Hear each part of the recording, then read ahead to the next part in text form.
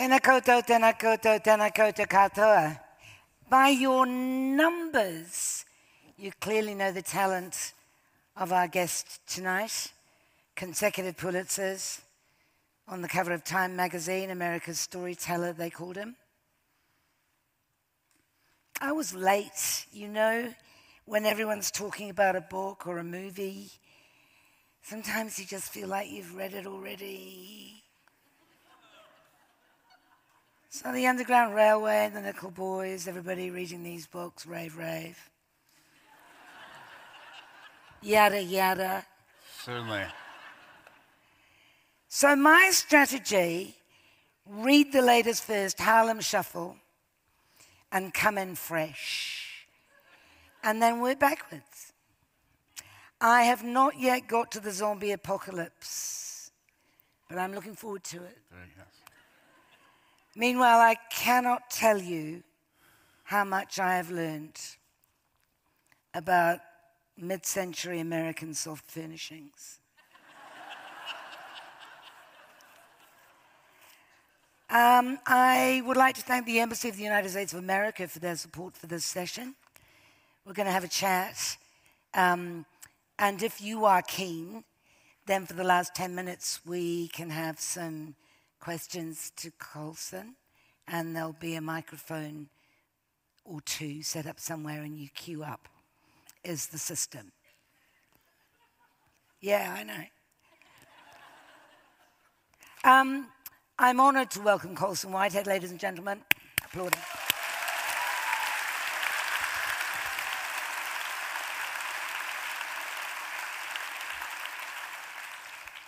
I have so many notes, and I don't know where to start. Let's start with the mid-century American soft furnishings. Sounds good. Which, if you've read Harlem Shuffle, you know that Ray Carney has a furniture store, right? And he talks about it all the time.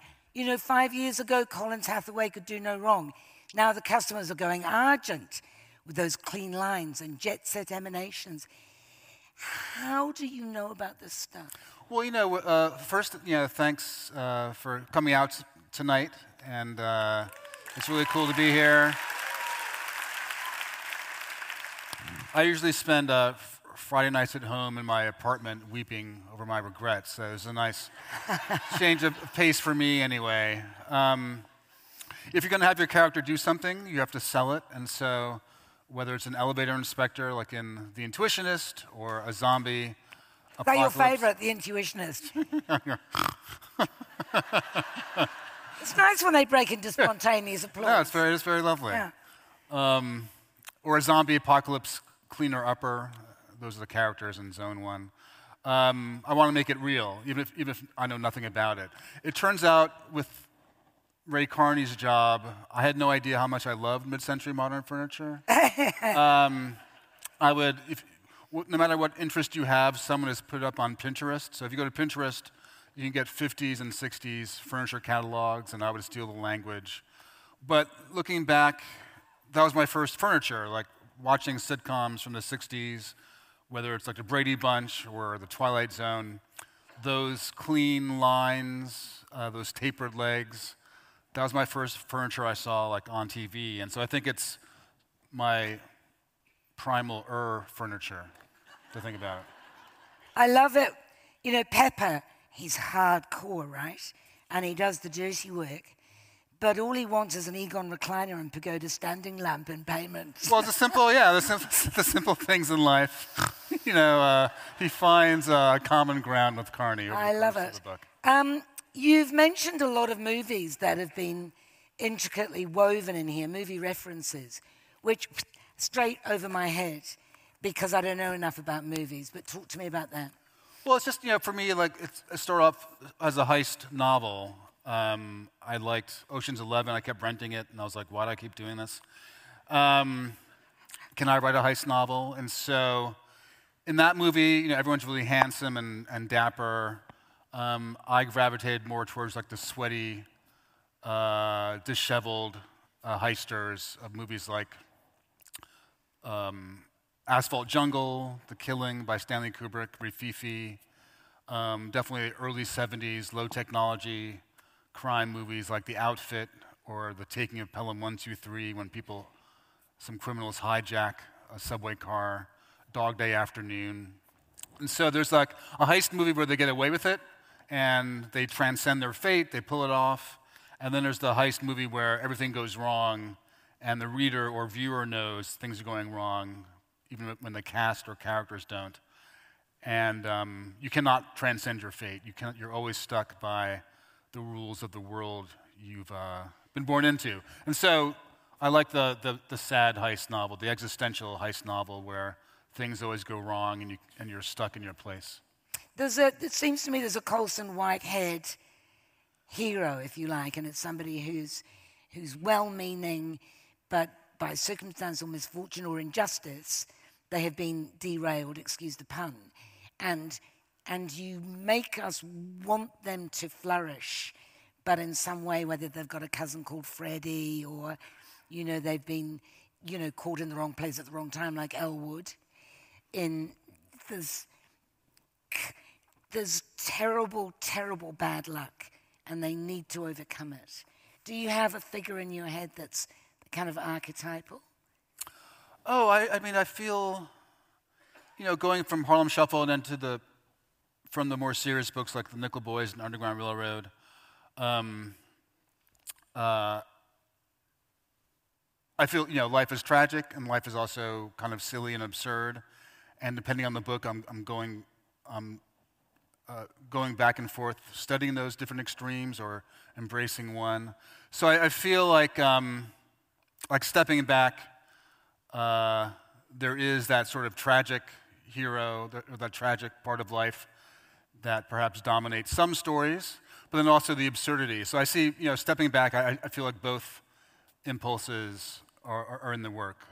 The attempt to embrace the tragic and the sad and deplorable, but also the funny and ridiculous. And so I feel like in Pepper you get both things. You get someone who's very cruel, but also by being sort of detached, is a figure of fun. He has his own sense of humor. So I feel like if I take all 11 books or 12 books, I go between both extremes. When you say 12 books, it's because you've got the second of the trilogy under your belt now. And also I've lost count just because getting older. I was thinking about the tragedy and absurdity and how you weave them both together so well. There's this great scene. Sorry to bang on about Harlem Shuffle. We will talk about other books in a moment. A great scene, and it's Freddie gets caught up in the 84 riots, right? 64, yeah. 64 riots, but all he wants is a sandwich.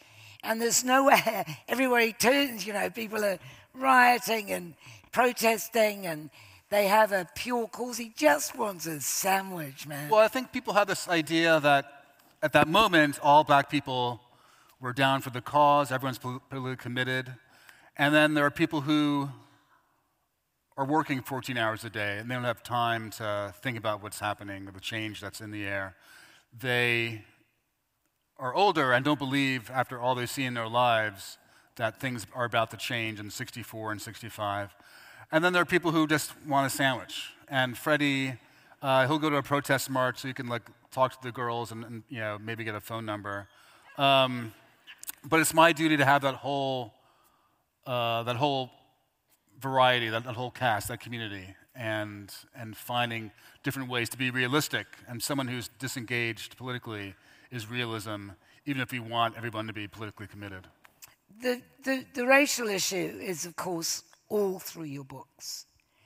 And I wanted to talk about Martin Luther King because in The Nickel Boys, Elwood has studied his speeches. He's internalized the speeches. And the message that Martin Luther King speaks is, throw us in jail and we will still love you. Beat us and leave us half dead and we will still love you.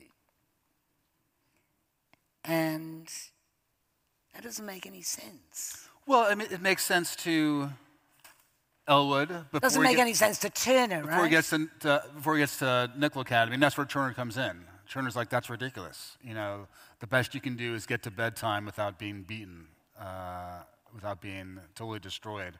And so, you know, that philosophical argument between the hopeful and the pessimistic, the arc bending towards. Yes, yeah.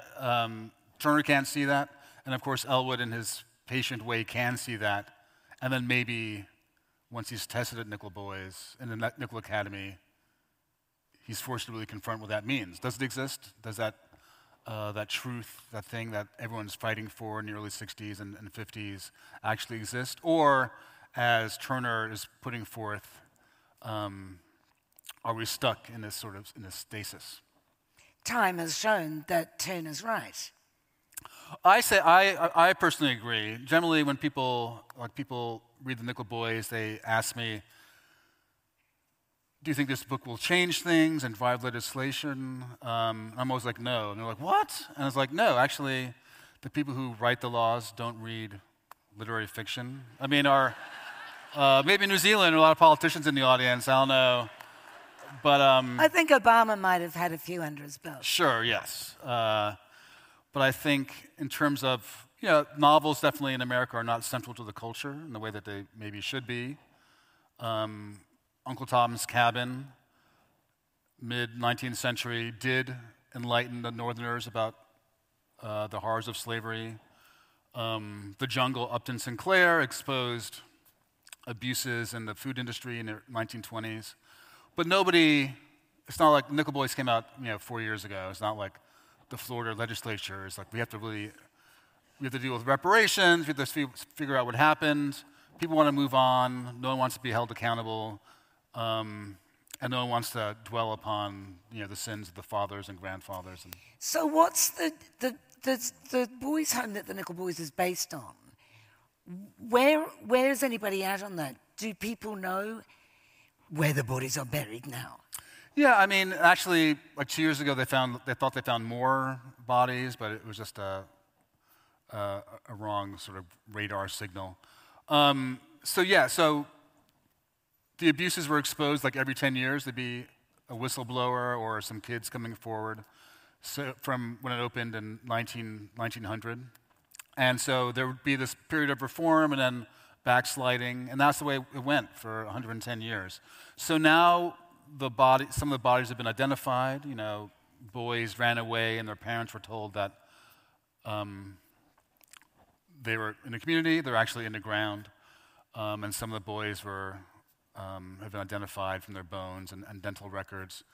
Everyone's dug up, and the survivors are still fighting for reparations, which of course no one wants to give. No one's ever going to give money in that sort of way.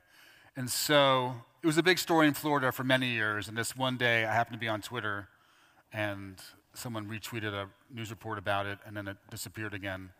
But it stayed with me from that one moment where it entered a national conversation. And name me a country that hasn't got a story like that. Yeah, I wasn't thinking about it when I was writing it, but going to Ireland, people were like, oh, this is like the sort of Magdalen laundries where... We've got our own investigation into state care here. Yeah, Canada, here, Australia, wherever people can get away with abusing people no one cares about, they will. And that's what I sort of went into when I started the book. The guilty will go unpunished, and the innocent will suffer. And that was my two sort of phrases I had above my desk. I think that's why I like Ray Carney in the Harlem Shuffle, because he doesn't let the guilty go unpunished. No, and in the second book, Crook Manifesto, there's some more revenge schemes which are very sort of fun to write. And it's not only white people that put him down. It's elite black people in New York. I mean, that's why.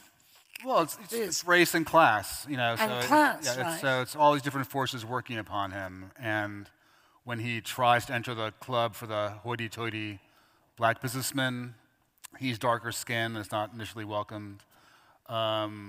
all those things are coming into play, where he comes from, his race, his colorism. And so what is great about that book for me is seeing him outwit all these different forces. And sometimes he wins, sometimes he loses, but I'm coming up with all different ways to like sort of nudge him around, and he's fighting back in different ways. Yeah, and like all those great movies, even though they're criminals, you're on their side. Well, that's the thing about perspective. I think going to pop culture, whether it's Michael Corleone or Tony Soprano, if you see the world through this despicable person's eyes, you're in their camp, and that's the sort of there's that empathy that is generated when we see the world through these psychopaths' perspectives. And so I definitely, in different books, have exploited that. And Carney is not as bad as the people I just mentioned. He's not as bad as some of the bigger criminals in the book. But his minor league crime, we excuse because we like him and we sort of understand where he's coming from. And he's trying to survive. Yeah, he's trying to survive. Against the odds, really. I was... This spring, my sister told me a story that my grandfather had run moonshine from Canada to New York for the mob. Of course, I was like, really? What? That's so crazy. So I asked my mom. She's like, I don't know anything about that. And this is your mother's father. Yeah. No, my dad's father, but my mom, of course, knew. Right. And she said, but in those days, everyone did a little something. Everyone is sort of bending the rules in their own way, sometimes in a big way, sometimes in a small way. And I think that's people in general, but also I think Harlem in the 50s and 60s. Good old-fashioned crime as well, because you don't have to bugger around with the cell phones and the tech and the CCTV. Well, there's a bit of CCTV, actually. But, it's so much easier. It is. It's a lot easier. Definitely. I've been writing historical stuff the last 10 years, and I've dealt with technology a lot in my earlier books, and technology definitely ruins a lot of the suspense and contrivances that I rely on. I wanted to talk about, I will get around to Underground Railroad, I seem to be beating around the bush. John Henry Days strikes me as a really unusual book. It stars a guy called Jay Sutter, who is a kind of a hack writer who survives on expense account abuse. And he's covering this towering, heroic figure called John Henry, who took on the machines, powering their way through the rock, and won. And I just think, what kind of idea is that? Well, so John Henry, American folklore hero. He was the biggest, baddest steel driver. He could outrace anybody drilling through mountains. The railroad company hires a steam drill, a machine that can outrace any human. And they have a race, and he wins, but then he kills over. And so that's an American folk story. I saw a cartoon of it when I was like a kid, and it stayed with me. Is he a hero? Is he a victim of his own pride? Is he striking a blow for humanity? And then, I wrote it in the late 90s. It was the start of internet culture and the way people started talking about writing as content, and the language we have now about content is king, and it's not art, it's content. And so I was wrestling with that as like a young writer and capturing this moment in the early part of the information age where I saw parallels between my junkie journalism and ironic parallels with the industrial age. So John Henry is this industrial age anxiety figure. How could I graft that onto my experience in the content trenches? And you're talking about my characters now. I feel like now they have wives, they have kids, they have people like Turner, they have like a crew. In my first couple of books, everyone was like a loner with no crew. And is that because that was you? I more identified with that, back then. And it was him, the main character, Jay Sutter, inside this mountain, racing against his own sort of steam drill. And it's a very maximal book. It's very sort of rangy. Maximal? Oh, it's sort of in the way that Nickel Boys is very concise and compact. Right. That book has a lot of different characters, different time periods. It's, I'm riffing and bebopping on everything, and it's definitely a younger person's book.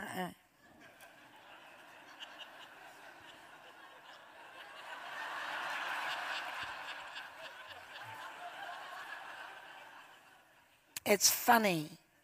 There's some jokes in it, hopefully, yeah. This is a joke I like.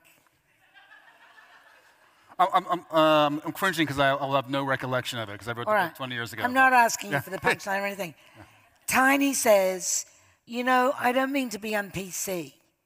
He's the kind of man who says, I don't mean to be un-PC a lot, but I like Little Black Sambo. My mother used to read me Little Black Sambo when she tucked me into bed at night. It's a cute story underneath. And Jay Sutter says, you were undisturbed by the eye holes cut out of the pillow you lay your little head on. It's good.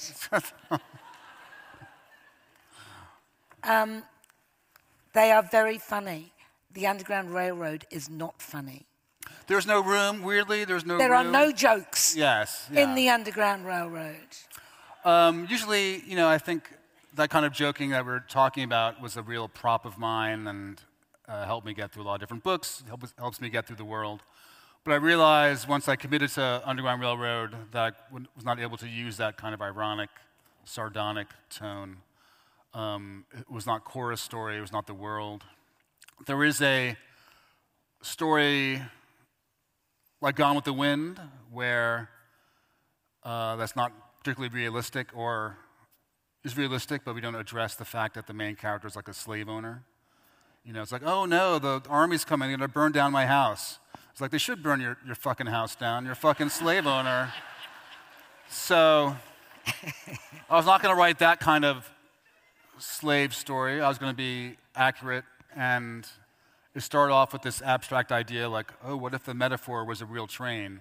And then once I started doing, obviously, the research and coming to the material in my 40s, as opposed to being a kid watching Roots or something, I realized that my props, my jokiness would not fit, and also it would have to be really brutal just to be realistic.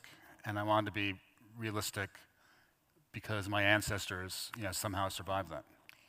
Terribly brutal. On the third day, just after lunch, the hands were recalled from the fields, the washwomen and the cooks and the stable hands interrupted from their tasks, the house staff diverted from its maintenance. They gathered on the front lawn. Randall's visitors sipped spice rum as Big Anthony was doused with oil and roasted. The witnesses were spared his screams as his manhood had been cut off on the first day, stuffed in his mouth and sewn in. Did that happen? I found a story of of a Jamaican plantation where they castration was very common. You castrate the black brute so he cannot defile, white womanhood. And I found a story of a Jamaican plantation where they put shit in the slaves' mouths and then sewed it shut. So it comes from there. And in terms of the spectacle, slave punishments were routinely moments of spectatorship, the cautionary tale for the slaves, enslaved people, and also spectacles for the white onlookers. And then when lynching became a way of controlling black people after slavery, some of the early American photography is lynching photographs, where the whole town has come out and you see they light someone on fire and hang them. And there's like Grandma and little Daisy, the 5-year-old, and the whole town is smiling, and there's this black figure who's been destroyed. So, yes, it was a public spectacle. Because these people were not considered to be human beings. Yes, yeah. And that's why they're property, right? And this is Ridgway, the slave hunter. He's unapologetic, Somebody steals something, something runs away, you have to go and get it. No, yeah, the enslaved person is a piece of property, and you know, in the way that the book talks about capitalism, you know, a high-value piece of property is something that's traded, something that's is not human. It's another implement on the farm. I did not realize that South Carolina was better than North Carolina in terms of how it treated people. Well, you know, I exaggerate, you know, definitely once you get on this metaphorical railroad, I am shifting things around. So it starts realistically in Georgia, and then the different states have different characters. So exaggerating. So North Carolina is an exaggeration of a Jim Crow state. Jim Crow was the laws after slavery that restricted black life. And I took from Nazi Germany, Nazi scientists and their ideas of racial purity, drew from American scientists who used their ideas about racial purity to justify slavery. The Nazis ran with it, and that became the Holocaust. Oregon and Washington, the United States, were white separatist states. It was illegal for a black person to live or own property in Oregon and Washington until the 1920s. So I exaggerate, and once the journey on the train starts, we're in alternative Americas. And South Carolina seems like it's a place where you can get a job and housing and education, sort of an echo of social programs in the 1960s in America. But of course, there's an underside, and also it's only page 120, and there's more things to come. So South Carolina cannot be as good as you would want it to be. One of the people that you thank in the acknowledgements or say that their work was very helpful is Stephen Jay Gould. Why? He wrote a book called I got my sort of training in how slavery worked as a freshman in college. He taught a class with a Harlem Renaissance scholar named Nathan Huggins. It was a really great class and really opened my eyes. It was called Changing Concepts of Race in America. Stephen Jay Gould's, one of his big books is called The Measurement of Man, and it was about scientific racism. You know, how can racist whites justify their oppression of black people, Asian people? Well, you make up, you know, ideas about cranial size, like your skull is a certain size, a certain shape that determines your intellectual capacity. So that's where I read my first slave narratives, Frederick Douglass, Harriet Jacobs, and that's where I really I definitely got none of this in high school. You know, there's nothing about black history or slavery or Jim Crow in high school, so it was really college where I became acquainted with how America actually really worked.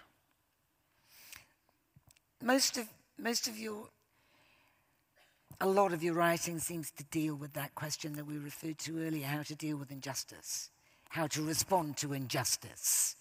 So you've got the Martin Luther King and you've got the Malcolm X. I mean, do you have any thoughts on that? Given that I suspect you are basically a pessimist who's trying to be an optimist. No, I'll go along with that. I mean, I don't have any solutions. I don't know how we fix the problem of humanity. I think we're deeply flawed people, and we act terribly towards each other, and I don't see that changing in my lifetime. I have nothing to offer.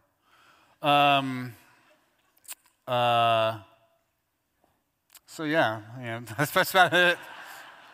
If you're lucky, you find your community, you find people who can help you get by, you find something you enjoy in life, but generally, things are pretty bleak.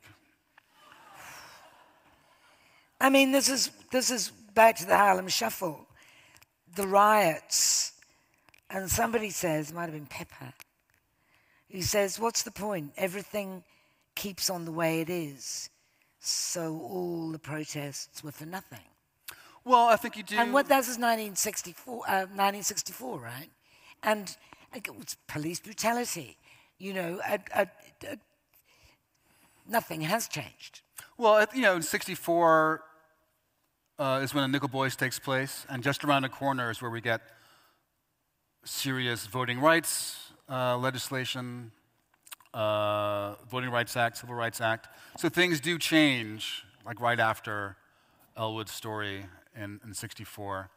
And right after the protests in Harlem Shuffle, things are about to change. And then, 30 years later, a really conservative, reactionary Supreme Court can roll back all that stuff. All these advances are really precarious because there are a lot of bad actors. And in some ways, that character, I think it's a bartender, is right to say things don't change, but you have to, they definitely won't change unless you can find that element of hope. And definitely the zombie apocalypse novel and Underground Railroad and Nickel Boys have that element of hope. In the apocalypse novel, everyone's dead, things are quite sad, but you have to hope there's a human settlement, in Maine somewhere where people can rebuild society, or else why go on? And Cora, even though she's never left the plantation, has to believe that there's a place of freedom, even if she's never been outside of a couple of acres, or else why leave? And then in the Nickel Boys, if you don't have that idea that you can escape the Nickel Academy, you can't go on. And so all those, despite all my pessimism and what I was just saying, those three books are definitely animated by this idea that we can escape if we try. We can leave our circumstances if we believe and put the work in. George Floyd must have been killed while you were writing Harlem Shuffle, huh? Really, like the very last week.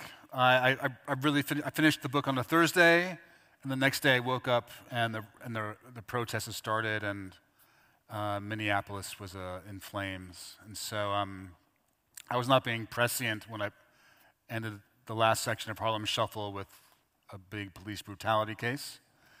That's sort of like the common weather in the States, and definitely my whole life, there's always been a high-profile murder by white police, and we talk about it, and there's a conversation, and it dies off, and then 2 years later, there's another one, and it starts up again, and then dies off. And George Floyd 3 years ago was obviously the start of a big conversation. It's died off now.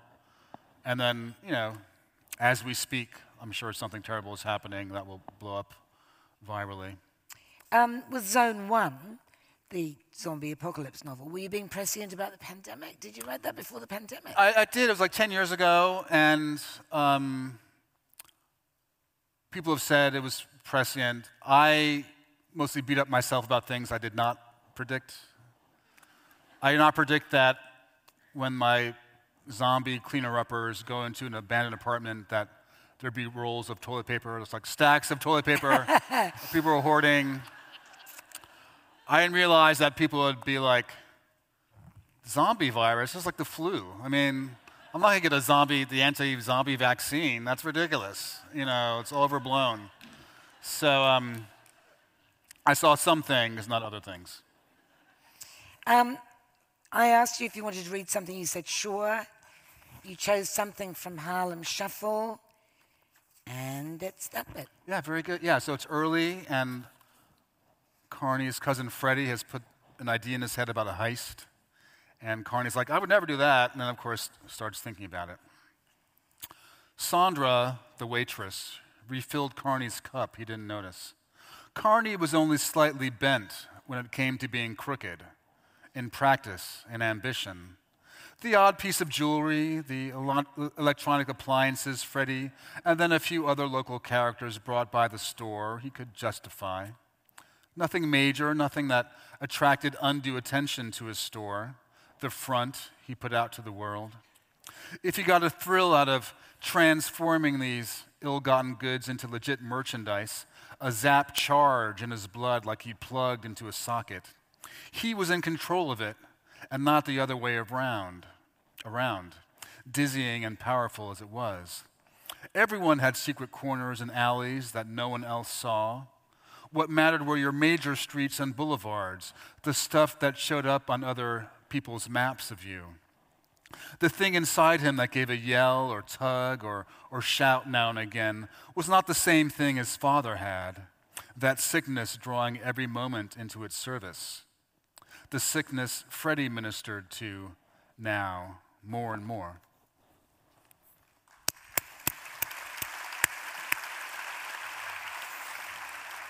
Poor Freddie. I understand how you wanted to bust out into Harlem Shuffle after writing two very, very heavy books in many ways. I mean, certainly The Underground Railroad and The Nickel Boys.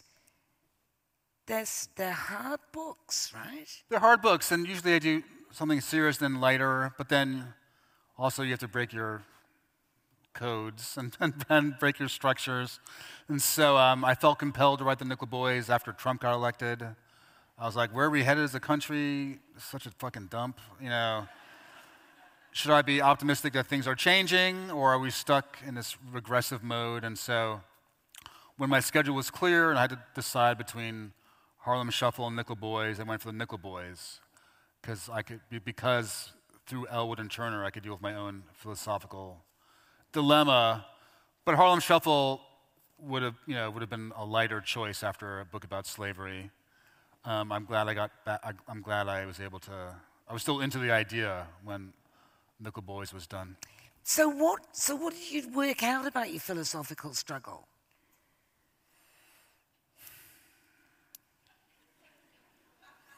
I think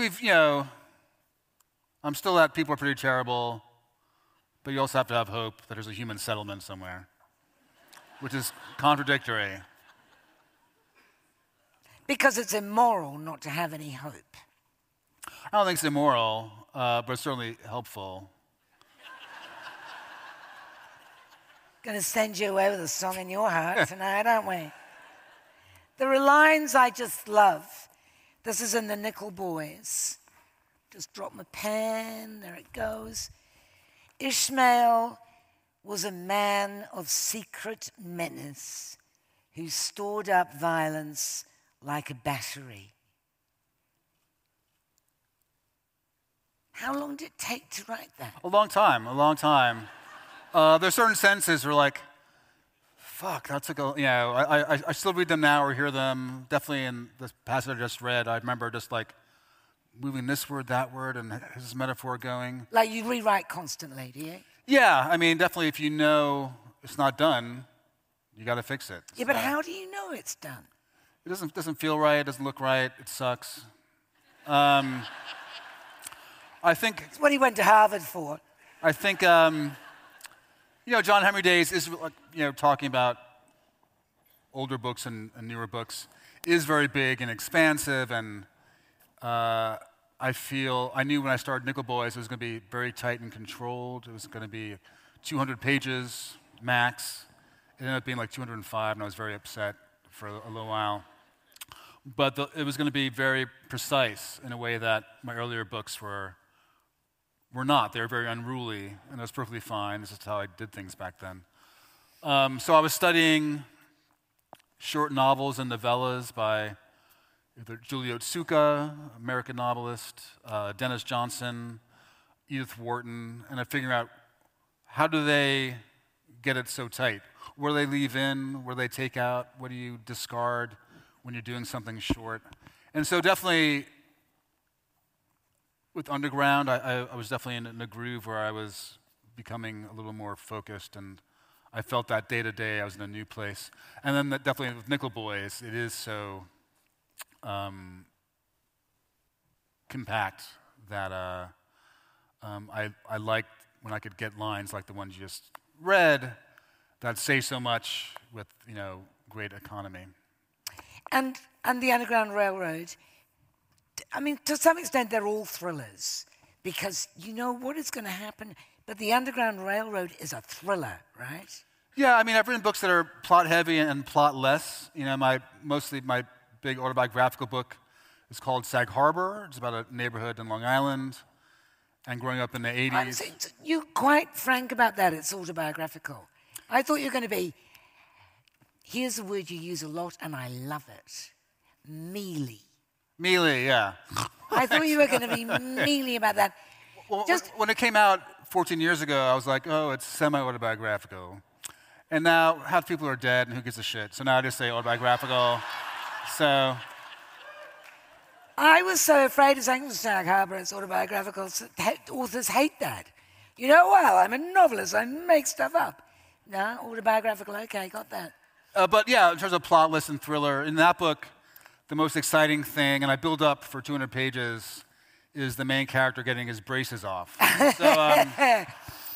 And so writing a plot-heavy book like definitely Harlem Shuffle is intricate kind of heists, and then Underground Railroad is an escape, and Cora is escaping for her life, and so there are stakes immediately from the start. And then it has that Odyssey-type structure where the hero or heroine has to solve an allegorical problem before you can go to the next one, and you solve that one, go to the next one. And so the structure is very old and durable, and then the stakes are very high. And you managed to get away with it even though you've made up this railroad and you're relying on, an Odyssey. But it's still so real. You've managed to make it realer by those motifs. Well, I had the idea for many years, and I was not ready to write it. And then I committed to the idea, and I went back to 100 Years of Solitude by Gabriel Garcia Marquez.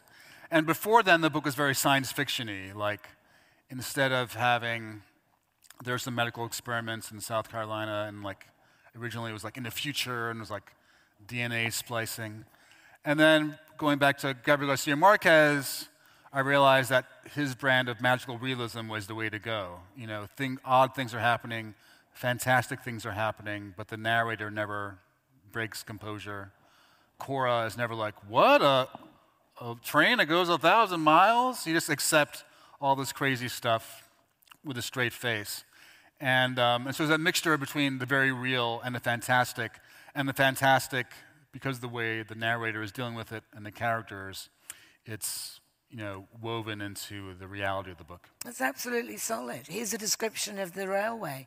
The stairs led onto a small platform. The black mouths of the gigantic tunnel opened at either end. It must have been 20 feet tall. Walls lined with dark and light-colored stones in an alternating pattern. The sheer industry that had made such a project possible. 2 steel rails ran the visible length of the tunnel, pinned into the dirt by wooden cross ties. I mean, it's absolutely solid, isn't it? Well, I want you to see it, and I want it to be acceptable, and also it's incredibly weird. That word mealy, we're familiar with it when you say somebody's mealy-mouthed. It means, they're just relying on euphemisms and they're beating around the bush, mealy-mouthed. But you use it a lot in all sorts of, it's derogatory, but what is it? What does it mean, mealy? Sort of rotten, the way I use it is sort of rotten and corrupt. Is it an American word, or is it your word? It's not used as often as it should be. Yeah. Hopefully I'm starting a renaissance. I use it all the time now.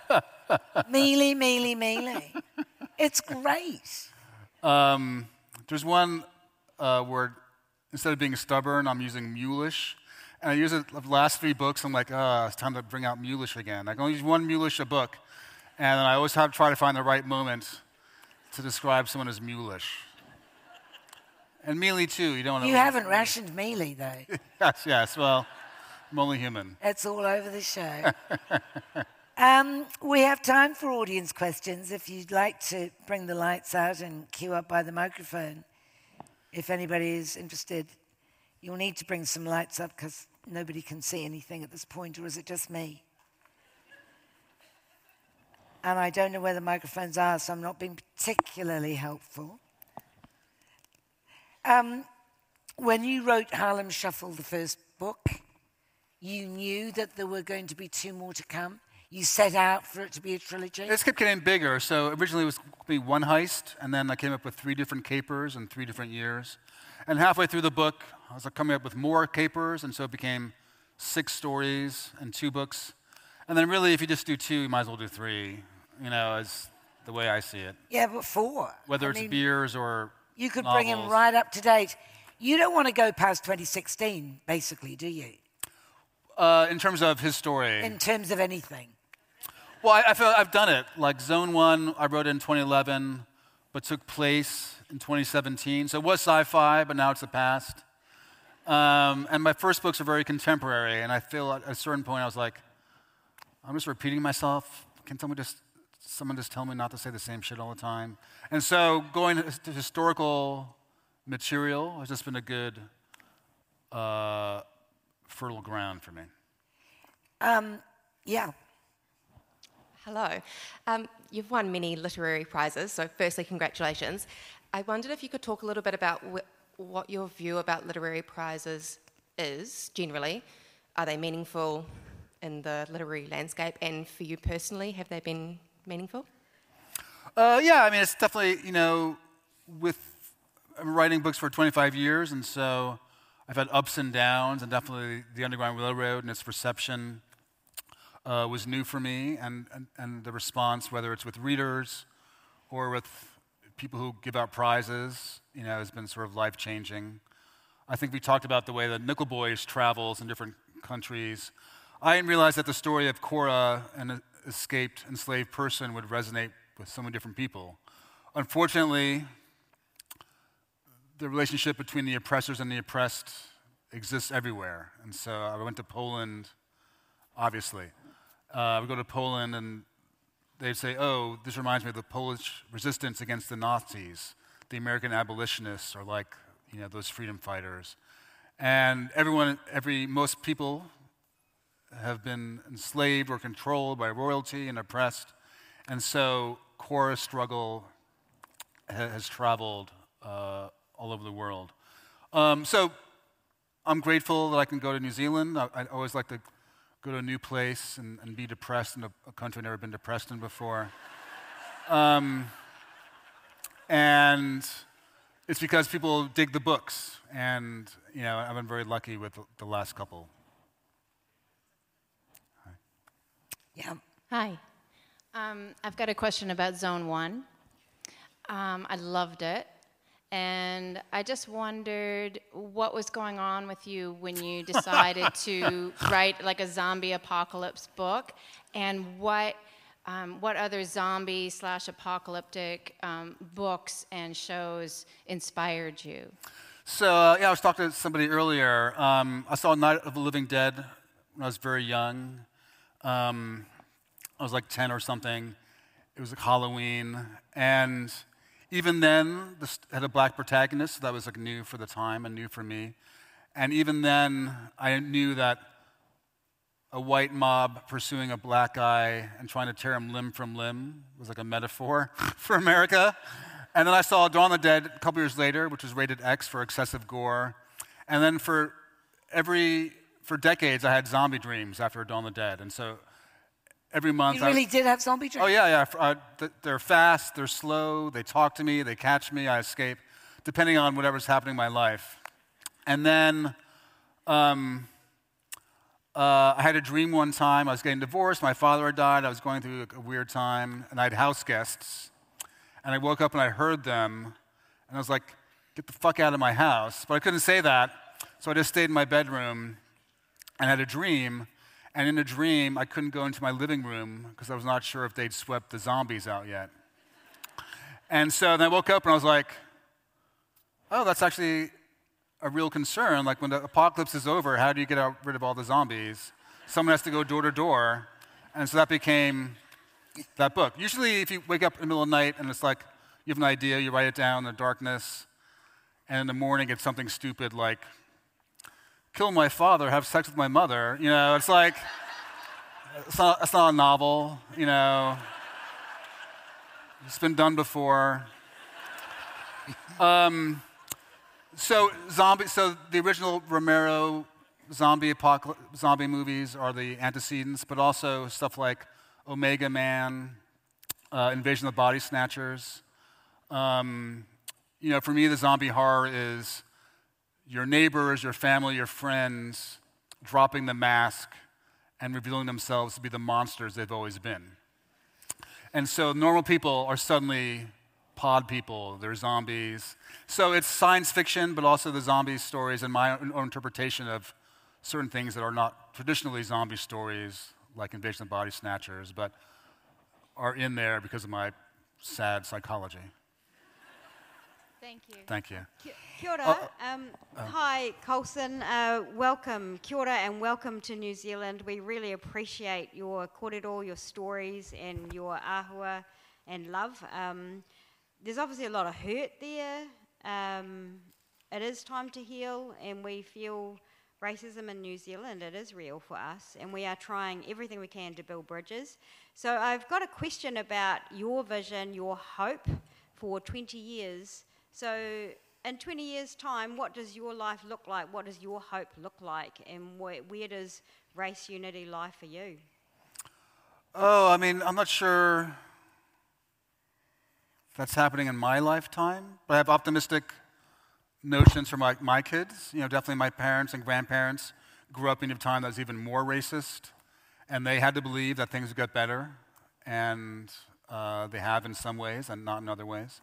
So, you know, to talk about rehash what I've sort of been talking, I'm not particularly optimistic, but you do have to have that notion. In a more concrete way, 20 years from now, I hope I'm a better swimmer because the seas are rising.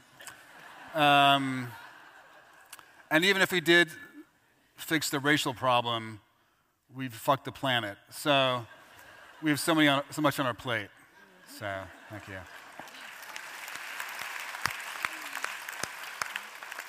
Hello. Hi. I've been puzzling over Homer, the little boy, and I'm just wondering, I keep thinking about him and what he represents as an idea or, as a concept in general. Just wondering. Yeah, he's a horrible imp. And if you see the TV show, they really cast him perfectly. He's like this little devilish dude.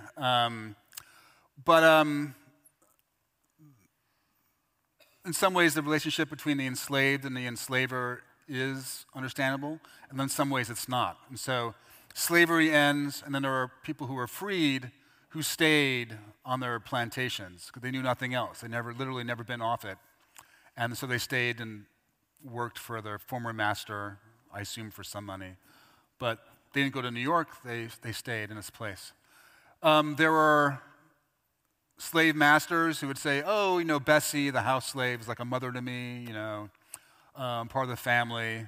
And of course you have sex with Bessie's kids and have kids with them and beat them and rape them and sell them off. And Bessie's not a member of the family, despite this conception. So I wanted to explore that with Homer and Ridgway. And then also, in terms of becoming a different kind of writer over time, not over-explain it. And so I had a rule for Homer, which was Homer's going to Homer. And whatever Homer wanted to do, I would let him do. And that seemed to work for me anyway. Thank you.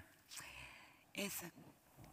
Yeah, hi. I'm Nigerian. I grew up in Lagos in the 80s. And I got into an argument with my brother-in-law the other day. We got into a sort of discussion about the Russian invasion of Ukraine, and I'm a big fan of America, the country, and after a while, the argument, he sort of said to me, you know, you're Nigerian, how can you be a fan of America?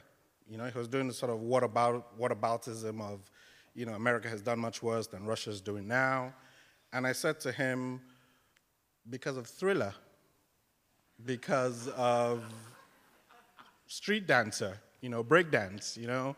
A lot of America's culture is actually black culture that's been exported, and as a kid growing up in the 80s in Lagos, I identified, you know, it was cool, it was hip-hop, it was the Fresh Prince of Bel-Air. My first question is, are you aware of your impact to your non-American audiences in the sense that you're pushing American culture? And the second part of the question is, how would you do you feel a responsibility that despite you talk about the internal contradictions that the US has, because you articulate it so wonderfully to non-American audiences, do you feel a responsibility that I am projecting a sort of American greatness nonetheless, because you're a product of the US? Sure. I mean, in terms of the impact on my work, definitely the Underground brought me a new audience, and no one ever invited me to come here, 20 years ago when I started writing. And then I can meet readers and realize that people see themselves in Cora or Elwood, or they enjoy Ray Carney's shenanigans. So I'm aware that the book escapes its American origins and Black American origins, and even if you don't get early 60s Black slang, you can still be welcomed in because of the larger world of the characters. In terms of, sorry, the second part was about, responsibility. Yeah, I don't have responsibility to do anything except not make shitty books. I feel that sometimes I do have political content and I'm saying something about history or race, but not all the time. I can't make the case that my book about the World Series of Poker. We haven't even talked about the World Series of Poker. Says a lot of things about race. It's about poker. Zone 1, I wrote it right after Obama was elected, and everyone's like, post-racial, which is so fucking stupid. Like, no one would say that if you were black. No one would say that. And so, but race is not present in that. And I guess the joke is that we are post-racial when 99.9% of the population is dead. And you have zombies to worry about, and not your own racism or sexism or Islamophobia. I think, 30 years ago, a black artist had to address race or history in a certain kind of way. I feel it's my job to do what's important to me as a person and an artist. And sometimes that's political, and I'm addressing the world. And then sometimes it's a very private vision. And that's what I like about my job. I can write about zombies, and I can write about Jim Crow and crooks because I like them. And I can just do what I want because life is short, so I just write the fucking books I like and not feel responsibility about things.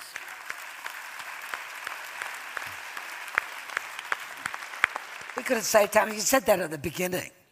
We could all be enjoying a glass of red wine now. We would have saved us a lot of time. Somebody's been very patient up there, I think, yes. Kia ora, brother. Nothing deep from me.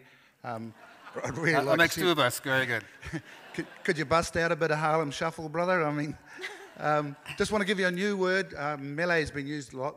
A new word for you, brother, is kōwhai. It means yellow, brother. And with those beautiful pants you got on, brother, I'd really like to see you bust out a bit of Harlem Shuffle.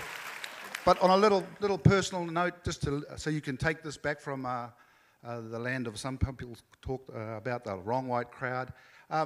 In Tauranga, we have, where I come from, up until 1955, my mother couldn't use the wharepaku. That's the toilet over here, brother. That's the sad news.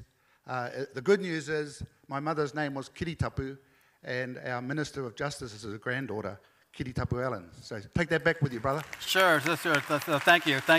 You're up. Kia ora, Colson. I just wanted to say that I have a second-hand bookshop, and I've always been so proud selling your books, and I just wanted to say thank you. And secondly,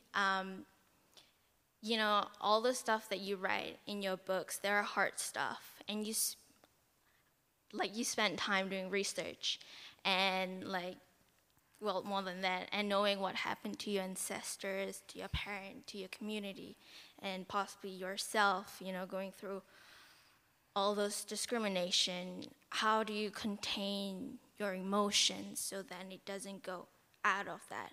Because sometimes when you write things down, you feel angry, but then you also don't want to be an angry person, you know? No, yeah, I mean, that is true for writers and just being a person in the world and dealing with whatever is difficult in your story.